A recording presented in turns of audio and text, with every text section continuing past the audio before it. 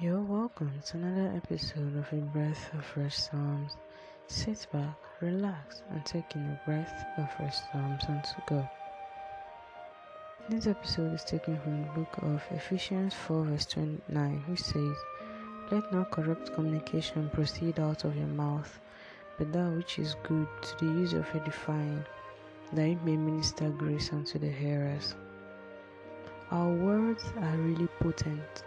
What we say has a very high chance of coming to pass, which is why we are always encouraged to speak our future into being and also to watch what comes out of our mouth.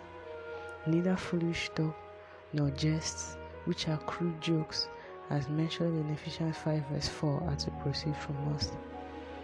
Jesus in Matthew 15 verse 11 said, "Not that which goeth into the mouth defileth a man, but that which cometh out of the mouth, this defileth a man."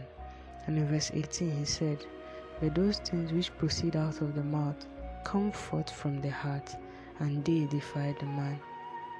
For corrupt communication to come out of you, it has been cooked inside of you, and that's what defiles. So let us prevent those foolish talk from coming out of us. Instead, let the words that come out of us edify people.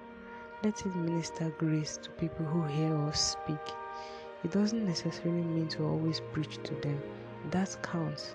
But let our words bring encouragement and comfort to people.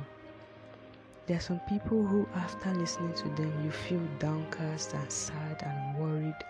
But then there are those who, just by listening to them talk, they don't even need to say anything. Just by hearing their voice alone, you feel comforted and even strengthened. Let's be like them. Let's be like that. Let's not spread anxiety or worries, fears, or even resentment.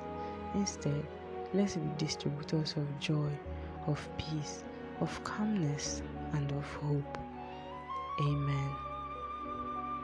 Thank you for listening to this episode of A Breath of Fresh Psalms. If you're touched and refreshed, consider sharing to make sure people around you are also refreshed. I'm your host, Grace James.